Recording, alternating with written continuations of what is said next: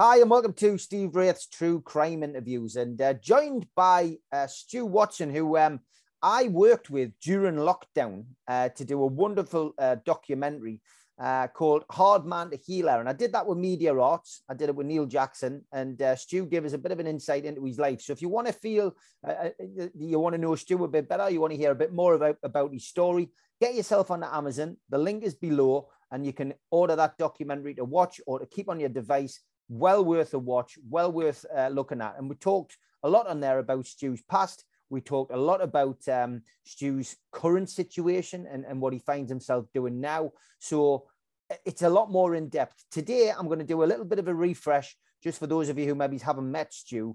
But then on top of that, I have opened it up to questions. And I've got some interesting ones, probably stuff we didn't actually cover on the documentary, which is probably beneficial. But Stu, how are you doing, first of all, mate? Yeah, I'm doing well. I kind of grumble. It's I think everybody's living in difficult times at the minute, and we've got to make the most of it. Yeah, 100%, mate. 100%. Okay, well, for those people who don't know you and coming to this podcast and want to know a little bit about you, just tell us where you were born, first of all, and where were you brought up? I was born and bred in the teams. Rough bringing up, dragged up, had nothing. There was six of us, 6 kids, and it was really hard bringing up. And I've got an elder brother, and there's 3 of us. There was a year and 10 months between 3 of us. And my older brother used to make fight for like cat and dog, and it was a proper. I'm on about proper fighting, from being 7-year-old to up to flimming 14, 15. And it was stitches and proper messy, yeah. I mean, for you, were you in the middle? Were you the middle brother? I was the youngest. I was the youngest lad. Wow. And then it was my sister I got a younger sister called Linda. Mm-hmm. Yeah. But it didn't take long before me shining through to end up flimming what I was, I mean, the teams is part of Gateshead, and as you say, I mean, having so many brothers and you're having your sister, having your brothers, it's going to be tough, isn't it? I mean, what were your mum and dad into? What were they both working? Yeah, my dad was just a labourer on a building site. He had a rough bringing up as a youngster as well. He used to bury the dead when he was in the army. So he's seen a lot of things that people shouldn't have to see, Nobody in any lifetime should see what he's seen, Was he had to go and bury the dead in the wars, not in the war. What did your mum do?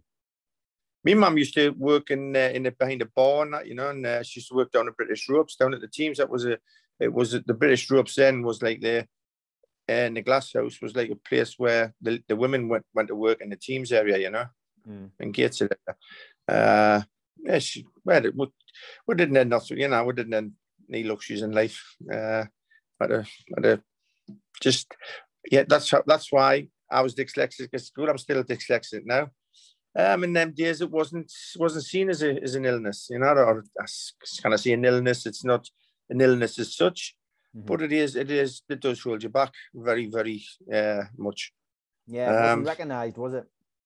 Wasn't recognised. I wouldn't wish it on anybody. It's very frustrating. And as I was at school, I rebelled at school. I couldn't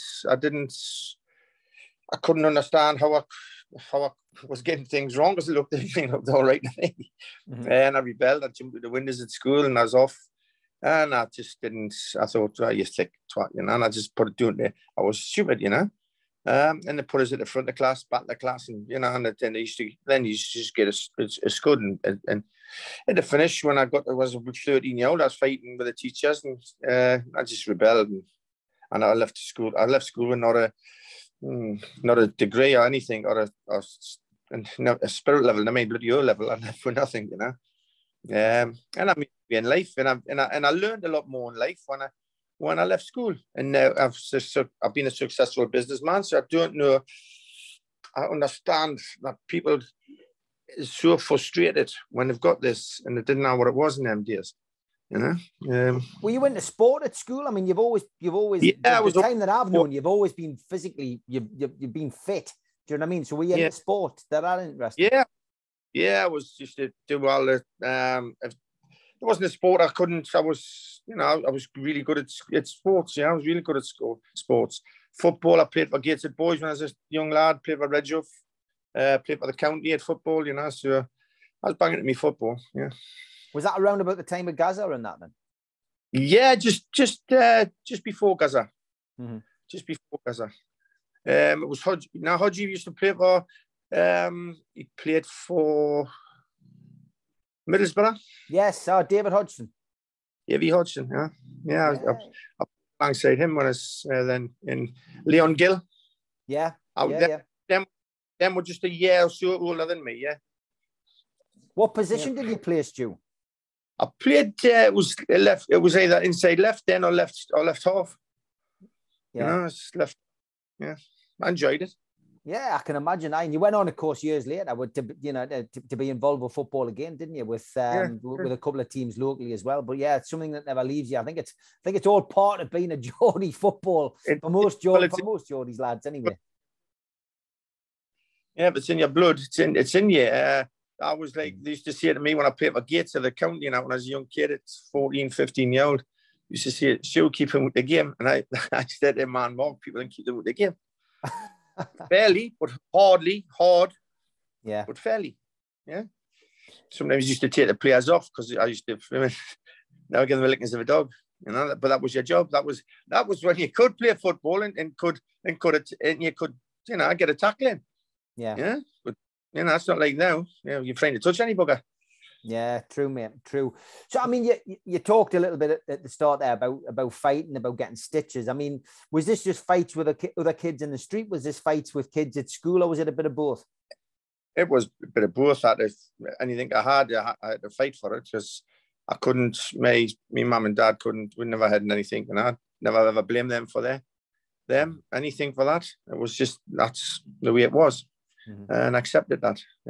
But I wanted, you know, when it come to leaving school and that, I wanted a bit more in life. And I went down, two forks then, I went down the wrong road.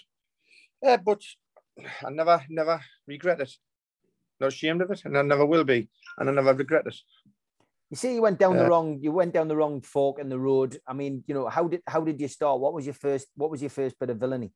Well, when I didn't even have a criminal record as such. Yeah, it was a carry on at Hobos that led me doing the naughty side. Yeah, the bad side. Well, of course, that's well publicized. You can see it on the documentary, but we will touch on it because people will expect it, I guess, on the interview. And it's a clip I'm sure you've seen many, many times. It's been on TV programs. It's been used on the internet, like used on documentaries.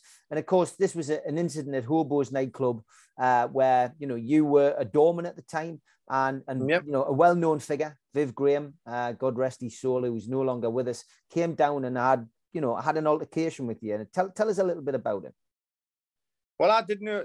You know, truthfully, if they did that these days, the police they had set cameras up in there that been a right setup, and they wanted somebody who would stand at the door and deny these access. You know, there was Viv Fish, there was Michael Stephen, Rob Armstrong, and Viv. And I know they come in there. And I wasn't aware that the police had set me up. They'd set me up like a lump of meat. If the truth was known, should have been charged with conspiracy to murder the police. The authorities should have been. As when I was in there, they can see for themselves what happened on these. On the video itself, and what had happened was on this video itself was there's the fight started, blah blah blah, and Viv was doing his best, and you know, you couldn't do no words. I wouldn't go and do it. And he says, "Go down, I'm gonna stick you." And I says, "No." And this when I went to court, I was getting called out this and called that, saying I had made statements that I knew nothing and set this up. I had nothing, and I swear down I knew nothing about this. And as we're going forward and it went to court, I didn't make a statement. I didn't do anything. Now, this guy, the prosecution, when the police took the stand, when it went to court, they turned around and asked them, the defense for fiving them, they asked the coppers, the CIDs, and who were in there. There was 6 of them in there, and they didn't intervene at once, any time. So they turned around and asked them, when was your orders to intervene with this, if this man was in within an inch of his life? So they turned around, well, their answer was, our orders, we didn't have to intervene at any time. We had to let this take its course. It's the conspired. Sharon, can I sort that dog, please? That's a dog snoring. Yeah. Yeah. And that was their orders. Them didn't have them intervene at any time. So this says, you said this man was an inch to his life. Mm-hmm. And they put me in there to be killed. Strong statement, and something which, which people can see for themselves. It's the truth. Yeah, Stephen, they've got it there. It's all in the archives of the courts. I've got the paperwork showing it. Mm-hmm. That this is the truth. What I'm telling you, I swear down, it's the truth. Them put me in a position, and the 6 CIDs stood and watched them, and it says they had their orders was they didn't have to intervene in this at any time. For me, that's a conspiracy. Yeah. A couple of people have commented when I asked for questions. Paul Holman on YouTube says, looking back at that footage of the Viv Graham incident, I thought Stu handled it pretty well. He must have known the other door lads were going to leave him. And to be fair, Viv Graham made a bit of a fool of himself. He threw everything at Stuart, including the kitchen sink, and he was still standing easily. I didn't like the way Viv Graham stole it on Stu, or like the mob mentality walking in. Fair dues to Stu. He stood his ground and he tried doing his job, knowing that he was on his own. I mean, did it have that feeling that day when it come into the fight, come in, and then I'm like watching, like looking about for a few seconds, and I got deserted, and I thought, whoops, you're on your own here. You've got to take this. I couldn't fight back because I had a fought back. If he had went down, I knew I could take his stuff, and I didn't know he could take mine. And then I would have been in trouble. I would have got stuck. I would have got stuck. The table started to turn. They would have stuck us. Yeah. I mean, look, I've been in many situations myself as a doorman, but nothing is foreboding as that. And like, that's the one thing I think everybody says when they watch it. Fair play to you, Stu, for doing that. You did your job and went beyond. It would have been very easy just to try and get out of that situation, but you stood your ground. Yeah, but it didn't. The police knew I was chosen specifically to do that. Yeah, I understand that. Okay, FCU86 on YouTube said, would you have fancied your chances against Viv Graham if it was just the 2 of you in a room and no repercussions afterwards? So straightener. I never bowed down to anybody. I stood and fought anybody.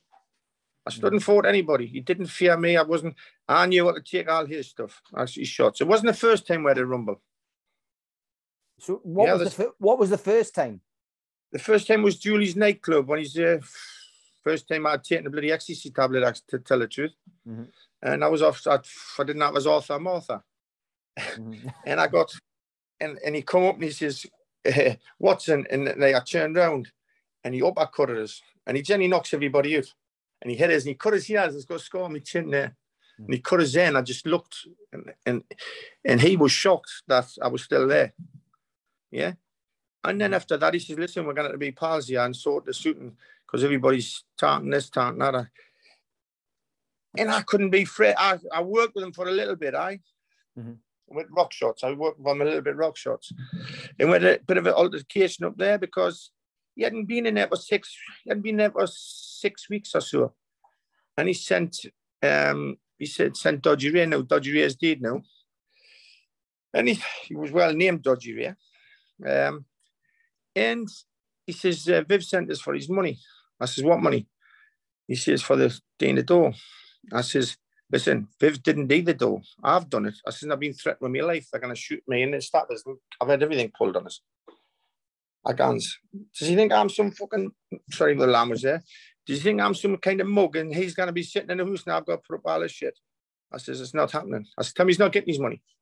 He should not be happy. I says, tell him I'm not happy. I says, I'm having to do his work and my work and he wants the same money as me. I says, tell him it's not happening. And he said, tell him to stick the money up his arse. And I said, I didn't keep the money. I just employed more door stuff because it was ruthless then. You know yourself it was. Mm-hmm. Yeah. Yeah, no, it was, mate. 100%. You know, it was like the Wild West. I mean, I came into it at the back end of the 90s, just before licensing came in. My first job was at Masters, and I used to do the weekend shift. I used to do Thursday, Friday, Saturday, Sunday down there. And people used to start at Masters and finish at Masters, as you probably remember. And it was, it was like the Wild West. The light system that you had, the green, the amber, the red for the different areas in the bar, and you know, it was a different time. It was a different time. A lot of people asking about Viv, you know, and lots of different questions. I'll take this one from Carl as well. He says, you took a lot of punches from Viv Graham, yet you stood and took them. Was he a hard puncher, or have you had far harder punches from other disgruntled customers? He said, you did take those punches well, and I think a lot of other folk would have been down after 3 or 4 of them, but you took about 15. Fair play, he says. He was a knockout merchant. If one punch, he used to hit them once and out. Mm-hmm. He's a very, very powerful kid. But I've been gifted the gift I've got now, Stephen, we'll touch on it. I was protected all the time, yet. I was protected all the time. I've had people pull guns on us and pull the trigger like twice, and it just nicked either side of the bullet. It didn't get off yet, and I've been protected all my life. It was naughty in them days. It was naughty in them days. A guy called Alan Swindon. He's at Rock Shots. You know, Alan. He was gay, but he was a dangerous kid, really dangerous. Mm-hmm. And he had been acting his cell. I'm not gone into too much in that. And yet I'd been on holiday, and he had been disrespectful to the staff and the door staff. The door staff didn't get paid the money to keep people like that, who I did. You know, this kid, he come up there on this Friday night. It says, Swindon's at the door. I says, keep him there. So they kept him there, and I went doing it. See how I says, you're not getting in your board. He goes up. He says, you'll get it. I says, and him and his pal pulled the gun out of it. And we're standing on the stairs, and the doorman went inside. And I said, didn't play with him. I says, I'll put it up your nose and blow your heat off. And he goes, you'll get it. I says, well, didn't play with him. And I stand there on the stairs at Rock Shots, and they let 2 shots kind of above my head. Yeah. Mm-hmm. And they went to backing off. There's 5 of them in this old Granada. And the Granada, they went to get in, it wouldn't start. So that they get out and push it against, go on until mob. And that's how dangerous it was then. That guy there, what I'm talking about, Alan Swindon, he went on, he chopped Jimmy's fingers off in Madison's on the Friday night. Oh, sorry, he chopped them up on the Thursday night. He'd done that shooting the Rock Shots on the Friday night, and then he killed the kid around at Walkers he's still inside now. He's got a 25-year wreck. Killed the kid. We say the Walkers. Can you remember that? Yeah, I do. Yeah. I mean, it was like the Wild West back in those days, in that period of time. Gordy's asking about another well-known face and a well-respected face in Gateshead, and that's Big Billy. He says, how does Stuart regard Big Billy Robinson as a fighter back in the day? I'm sure he boxed in the ring. He did. Billy was a big, tough guy. He was a big lad, Billy. He's a big, handy fella. Yeah, he was. He gentleman as well. That I respect where they deserve respect. They were a fighter. I'll tell them they were a fighter. I'll give them credit where it's due. Yeah, he deserved recognition because he was a tough guy. Yeah. I know sometimes with some of the questions you'll have to be very careful. You might not want to comment, so feel free to move on if you don't want to. Flayland Basher says, what was the grief with Paul Ashton all about? Yeah, it was. I never had it. It wasn't my grief. But it was people will tell you that now know the score on it. He's not a nice kid, is he? He's not a nice kid at all. We'll just leave it at that. He wasn't a nice kid. Yeah, and I'm not gonna get into details about it. It was a hard time to date, and he was, he was a dangerous kid. Yeah, dangerous kid if you let him. Everybody's dangerous if you let them. Okay. Everybody is. Disgruntled Vet, he asks about Ernie Buick, a guy from Sunderland. Did you have any dealings with Ernie Buick and any stories about him? Me and Ernie got on well. He was a tough kid, Ernie. He was a tough kid. He was a tough kid. I think he had a fight with Billy, I think, at Andy Webb's gym. No, he's a tough kid. He wouldn't shy of a fight, Ernie. He was a tough lad. Yeah, okay. And obviously some people asking about other faces. Lee Duffy is another one that's been mentioned a couple of times by people in the chat. Steve Boyd Billings asks that. Latterly Foy says, hi, Steve, can I ask you if Stu ever met Lee Duffy? Does he have any stories about him? And did you come across the dubber, says Del Boy. So everybody asking about Lee Duffy. Yeah, I come across Lee. I met him a couple of times. I was at a rave down at Oz, down at South Shields. He was in there with Michael Sears, and he come across and he says, oh, Stu. I says, he says, I'm Lee. I says, oh, Lee, pleased to meet you. He says, you look like hard work. I says, we shouldn't have to find that out, should we? And that was as far as me and Lee got to, and we just shook hands, and that was it. Yeah, he had quite a reputation, didn't he? Was his reputation? Yeah. I mean, his reputation seems to have grown since he passed away. Was that reputation there when he was alive? Yeah, well, everybody's happens. I think that happens to everybody, doesn't it? Yeah. I mean, it's one of those situations where, when you're living the life, you don't expect, in 20, 25 years in the future that these stories are still going to be recollected. Can you still believe that, the stories about Viv are still as prominent now as they were back in the day? Yeah, he was a tough kid. So he was a very, very strong kid in the gym. He's a very powerful kid. So I'm a powerful lad, but it's, I've always have been.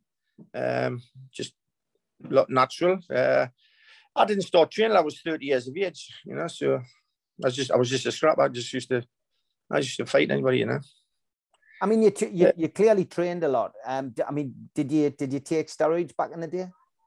I've took steroids. I'm not saying I haven't, because I have. But I was a natural, strong kid, which people used to have to take steroids to get where I was. Mm-hmm. But I took steroids to get where them were. The other kids who tough kids, because they were full of it. They were full of it, What gym did you used to train in? Down at the Vicar gym. Ah, right. Okay, the one next to the high level bridge. Yeah, down there. Yeah, that was pretty much a doorman's kind of gym, wasn't it? The likes of Hassan and people like that used to get in there as well. Yeah, they did. Hassan, yeah. Yeah, he was a gentleman. He was a gentleman. Yeah. And I worked with him a couple of times, yeah. Yeah, spot on. I mean, with the Doors, there's also this, the story that goes around is that, the doorman that ran the drugs in the city, and, they were behind a lot of the crime.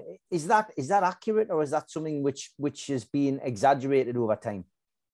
Well, I leave that for people to just make their own decisions on that. I'm not going to elaborate on that. I'll just leave that as it is. It was what it was. Mm-hmm. It was what it was, and there was a lot of violence and a lot of violence and serious violence or things like that. You say the hobos thing changed your life and dragged you into things you didn't want to get involved in. What happened once the likes of Viv and Stephen got jailed for that? What happened for you then? Well, they tried to do us again. The police tried to do me again. I was doing the door down across Keys in Dunstan. And this kid was in there. He's obviously mortal and not hanging on to the bloody bar rail. The manager says, "Still get him out." I pulled his hands off the bar rail, pulled him off it, and as I pulled him off it, he was that gone. He put his hands in by his side, and away he went. And he's like, now when I got up and I kind of stopped myself, and banged his head through one of them bullseye windows. So anyway, he went. His flipping head fell open like that, and it was 48 stitches. He's not about staples yet. Now, that kid there signed his cell to the hospital. The next day, he had been out wanting to sell again, and he got a for sale sign out of somebody's garden, and he broke somebody's leg with it. And when he when he got nicked, them in a busy station, then they turned around and says to him, took his hat off him. He says, who's done that? And he says, oh, and he told him the tale. He says, yeah, listen, and this is a busy, is this? And Viv and Harlem's on remand. He says, yeah. Signed the statement saying Stuart Watson grabbed you by the hair, smashed your head through the window and kicked you unconscious. All right? And good job I had my wits about is like when I seen them come into the flat that I was staying at the time. So I got myself at the flat. And when I found out what it was all about, I went to there was 25 people in the bar at the time. And they all went to court on the Monday and made statements to my solicitor saying a completely different what them seen.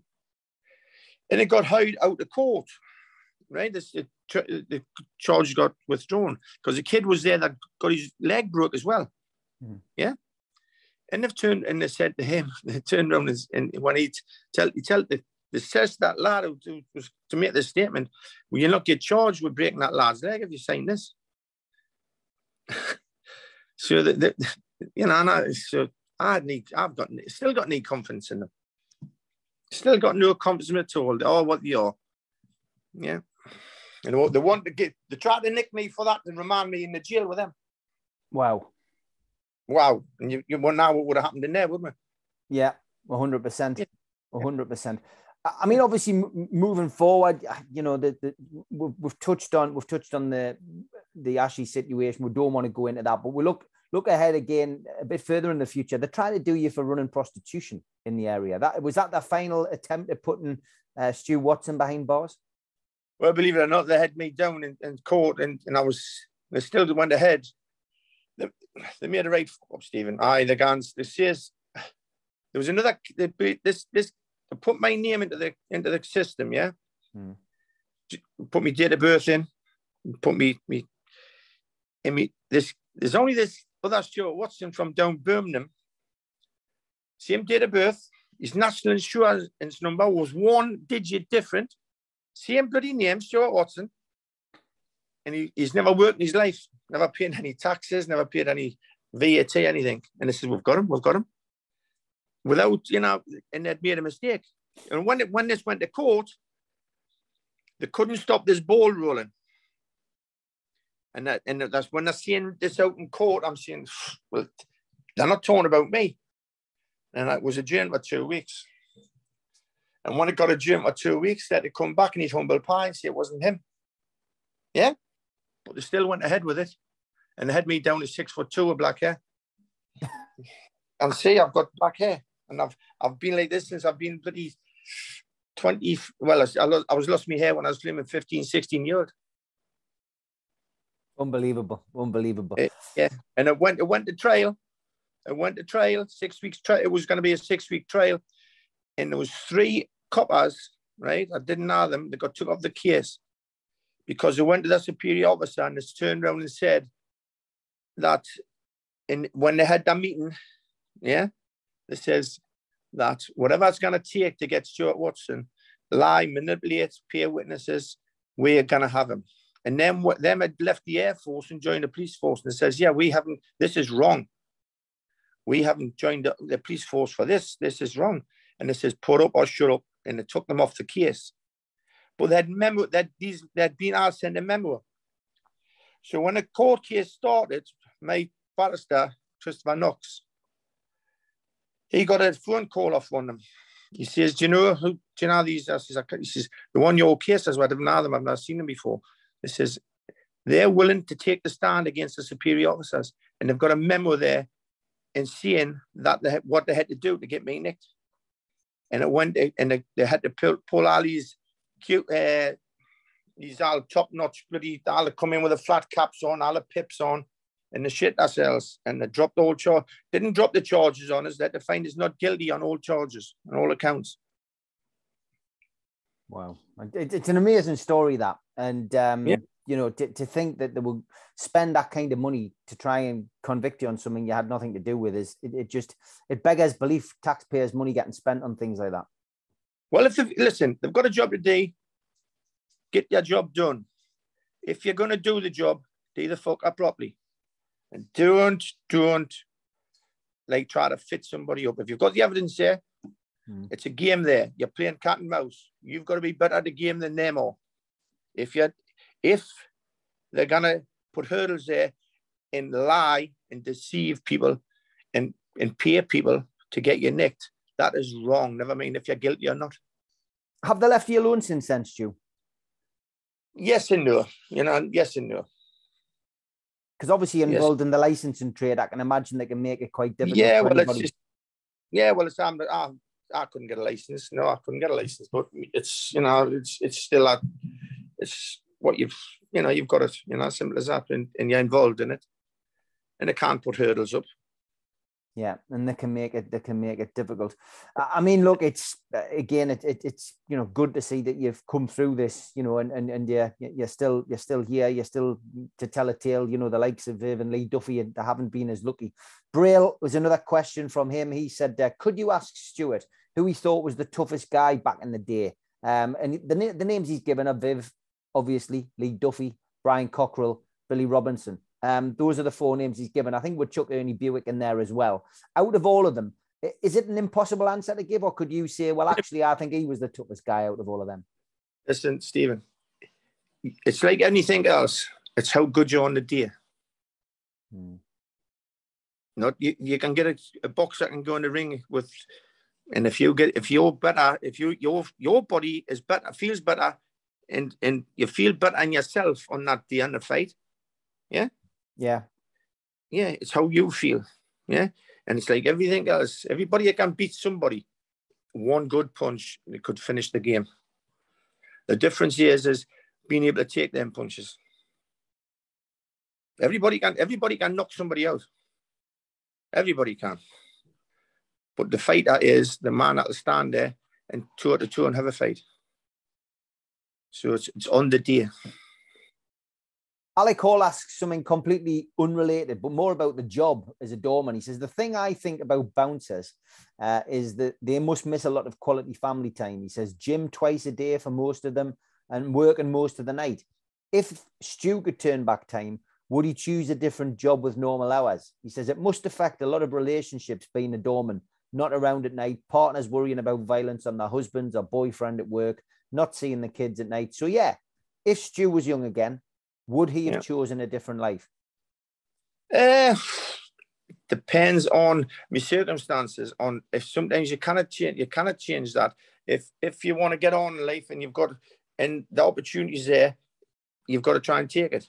And sometimes you take them jobs just because they're well paid, and that with having no qualifications, it was hard to get a well paid job. Yeah, and the money was good, wasn't it? That's the thing. The money was good. Back in those days, it was better than it is now. I mean, now some of them are getting stewards' wages for taking the same kind of risks. Yeah, that's right.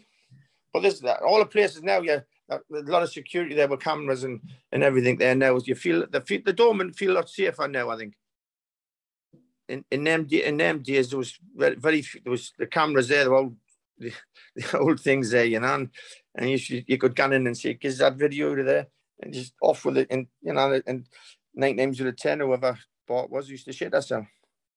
Were you ever frightened? Was there ever a time? I mean, that Viv Graham situation came on you quite quickly. I can imagine the adrenaline was going for you. But I mean, was there any moment in time where you actually feared for your life, or you were worried? There's plenty of times I feared for my life, but I wasn't worried. If I was worried, I would have been out the game. I shouldn't have been in it. When you're worried, Stephen, that's when you make mistakes, and that's how you get beat. Because you're fearing instead of being like on your game. You're not on your game when you fear. You mentioned earlier, that someone was watching over you, and this takes us nicely into the last part of the interview. Hardman to Healer tells us where we're going here, because you managed to stay out of prison, you turned your life around, you're legit now, but you had a situation which occurred which has led you to what you do now in your life. Tell us what happened. Yeah, well, Stephen, what you've had the experience yourself. You've been there firsthand, have you? Yeah, I have. Yeah. And the power the energy and power I can sum up to heal people. I've been a gift. It's a gift from God, Jesus. It's amazing, so powerful. I can heal people at the drop of a hat. I can heal animals. If people want to go into me on the Facebook on Divine Light Cosmic Healing and read the comments for themselves and the testimonies and the photographs, they're unbelievable. They're unbelievable. They're miracles. That's what they are, the miracles. Yeah. There's a girl there just come to us over the Christmas there. She had a dog there. It was Blandy. People in that Blandy. And she had little Chihuahua. It had puppies, and it had took bad. It was really bad. Took it to the vets, and they gave it 1% chance of living. And she phoned me up and she says, "Stuart, will you help her?" And I says, "Yeah, I'll help you." So I says, "Where's the dog?" She's at the vets. There's another lady got it, but this last who had it, she was emotional as anything, part of the family. And the dog's really in a bad way.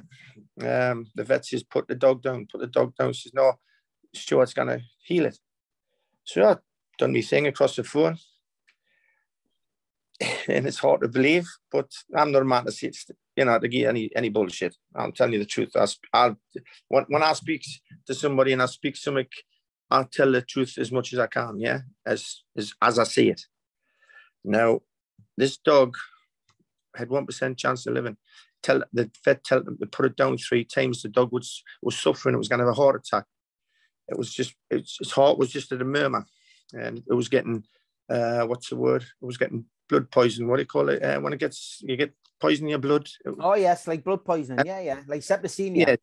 Yeah, septicemia. Yeah, getting that. Now, so I've done my healing across it, doing the phone. And it's the testimonies is on the Divine Light page on Facebook.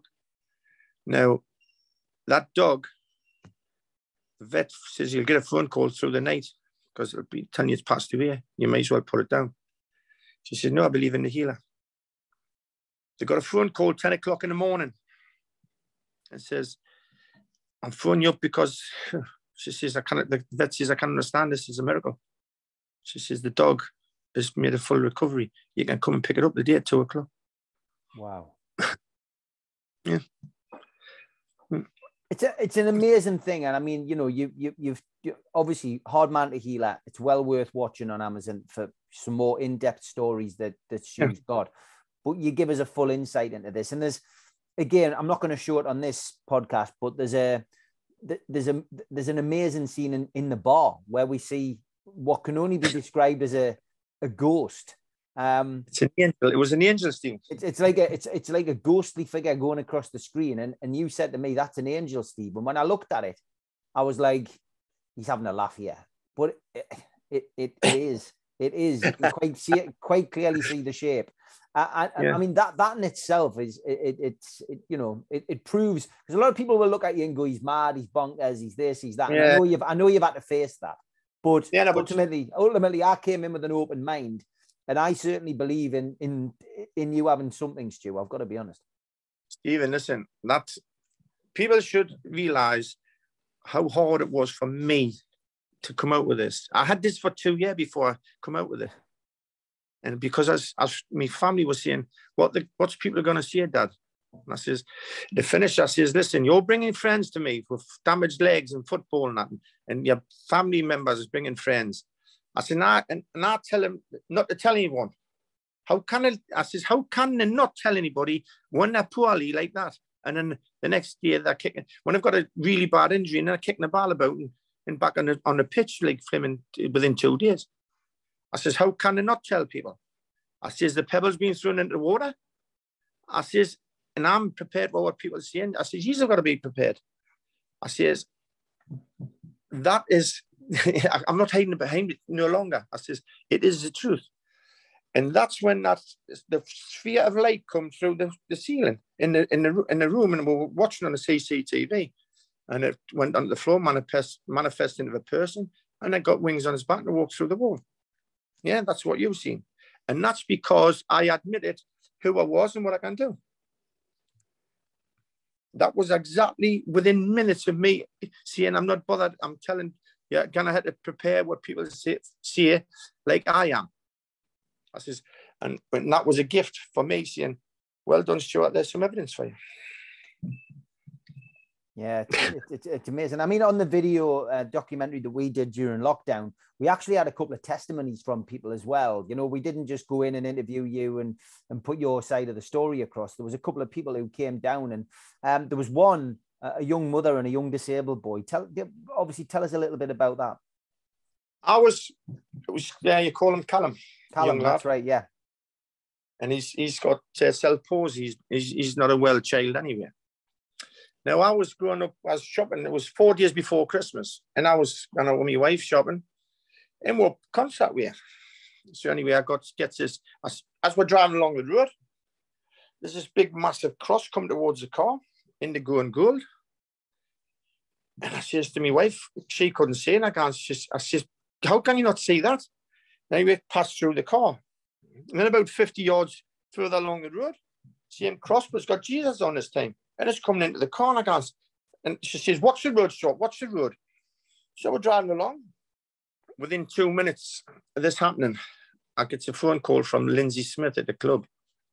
She says, Stuart, I've got a fella on the phone. Yeah, he's beside himself. He's crying his heart out. His son's got 2 hours to live.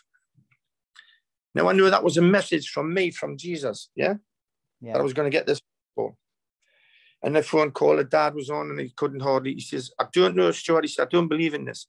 He says, but my son's got 2 hours to live.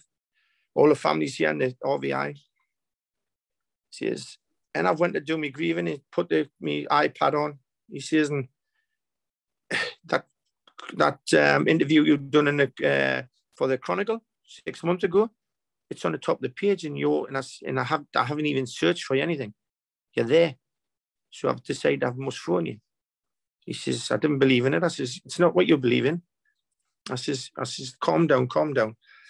He says, well, could you help me, son? I says, well, at the time, I could help him or not. But I says, I'll come and try. So I didn't go on Christmas shopping. That was a bonus. I hate shopping. We get stuff, flies across the RVI.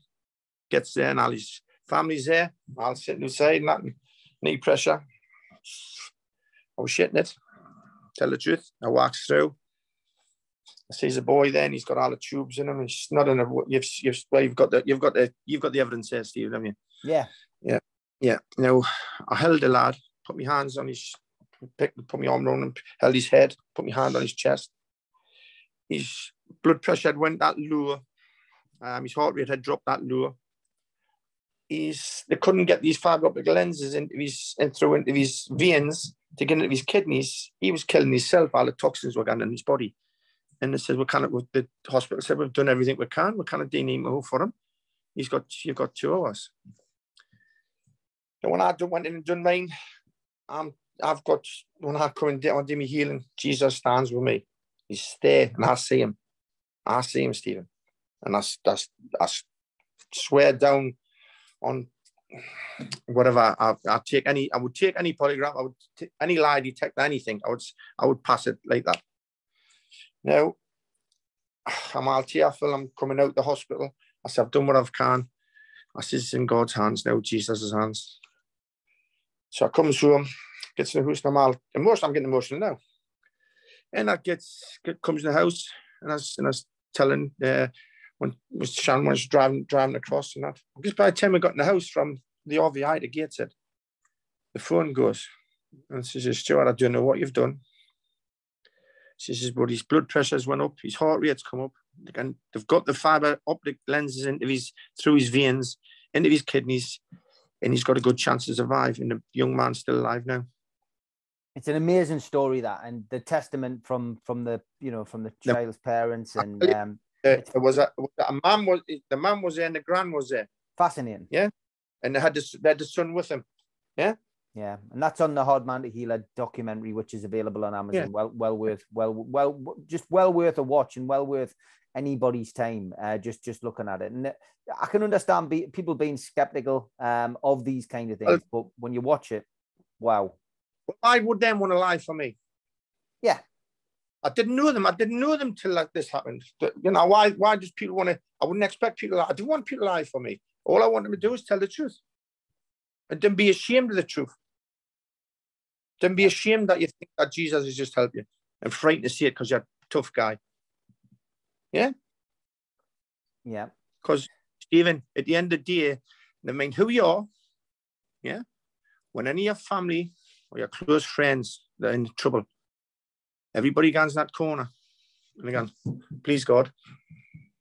Yeah. Mm-hmm. For help, don't it? Yeah.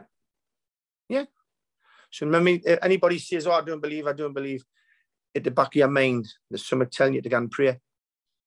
And that's for help, isn't it? I think even more so now with the current climate and the way we find ourselves, the way that the world has changed. You know, so from your perspective, taking this on, you know, you've set your own place up, and I mean, people can find you again. Just give the Facebook page a shout out. It's Divine Light Cosmic Healing on Facebook. If anybody's got any doubts, go on there. Look at the evidence on there. Look at the photographs, the videos I've got on there. They're out of this world, unbelievable. You can, they'll stand up to any scrutiny, and I will stand up to any test, lie detector, anything. Anybody wants to question it and they want to pay the money, I will stand up to any scrutiny and any lie detector. Yeah, I had a girl in there over the Christmas. She had both plus a booster. Yeah, mm-hmm. And her arms were burning, her skin was coming off, and it was going down her body, it gone down her chest. She got 2 sessions off me, Stephen, and she's never had any. It hasn't happened again in 5 days. The burning's gone. What she said was, "Stuart, I've had to come to you."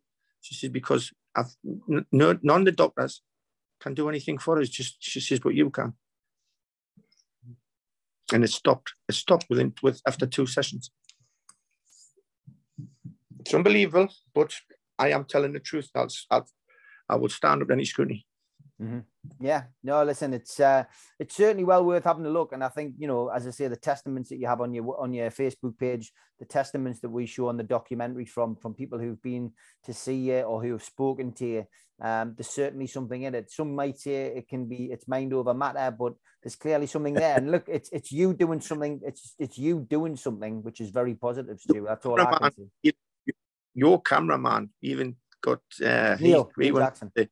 Neil, he went onto the couch, didn't he? He did, and he couldn't put energy into his body. Yeah, and you were sitting there watching the orbs, weren't you, on the camera? Yeah. Listen, Stephen, anybody can question it, and anybody can.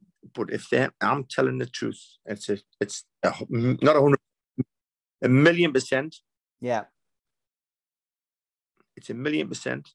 Truthfully, that video, that documentary, Hardman the Healer. It's not just a documentary, it is a tearjerker, isn't it? Yeah, it is. Yeah, it's an emotional one. And I mean, people have enjoyed watching it. Yeah, anybody's got any feelings and they listen to the gran and the mother talking about what happened and how the son was saved, it's a proper loving story. That story there, I tried to get the news to take it on 4 days before Christmas. And they weren't interested in that kind of story. How the hell can they not be interested in that kind of story, Stephen? All I'm interested in, if somebody, a transvestite is doing this or doing that and stupid bloody things, they want to interview about stuff like that. But that was a proper, genuine miracle. Mm-hmm. 4 days before Christmas. And nobody was interested in taking it on. Yeah, it's a strange situation, isn't it? It is. Yeah. Just before we finish, mate, you know, obviously your previous life when you were getting involved in things you got dragged into, you know, if there was anybody out there, and I mean, we see a lot of it on YouTube now. I mean, I hold my hands up, you know, glorification of crime, writing about crime, doing books, doing documentaries. But it does sell. People do like a bit of escapism. People do like to read about the Sayers. They do like to read about, the Essex Boys. They do like to read about the Craze. And these things do sell. And if I wasn't writing a book about the Sayers, somebody else would do it. If these other authors weren't writing books about other criminals, then, you know, somebody else would do it. Documentaries and films are made. But anybody sitting at home, a youngster, an impressionable youngster who's, you know, watching some of these podcasts now. We've now got podcast wars going on YouTube. People you would never expect on YouTube speaking. and making outlandish statements and bigging themselves up. Yeah. From your perspective, what message would you give to somebody who's sitting at home thinking, well, I fancy a bit of that. I'm quite a hard guy. I can go to the gym. I could be running my local neighborhood. What message would you give them, Stu? Listen, what the message I give them, the money's good, the holidays are bad. Yeah, the money's good, the holidays are bad. And if you're prepared to put your life on the line if you're doing it, if not, don't do it. Don't do it. There's plenty of people that you've talked about there, they're not here anymore to tell the tale. And like I said before, if somebody else doesn't tell the tale, you're gonna you tell the tale. Yeah. Mm-hmm. If you do it, somebody else is gonna do it. But the main thing is, Stephen, it's there to be told. Mm-hmm. Yeah. Yeah. It's it. As long as I'm not telling a lot of bollocks. Yeah.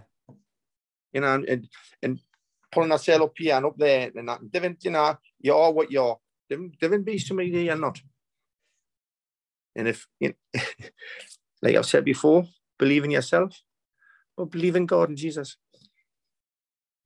It's a great message. It's been a pleasure speaking to you. Hardman to Healer, available on Amazon. And don't forget to check out Stu's Facebook page as well. Stu, thanks for giving up some time again. Have a great and prosperous and a healthy, most importantly, a healthy 2022. And best of luck with everything you're doing, mate. Look forward to catching up with you face-to-face very soon.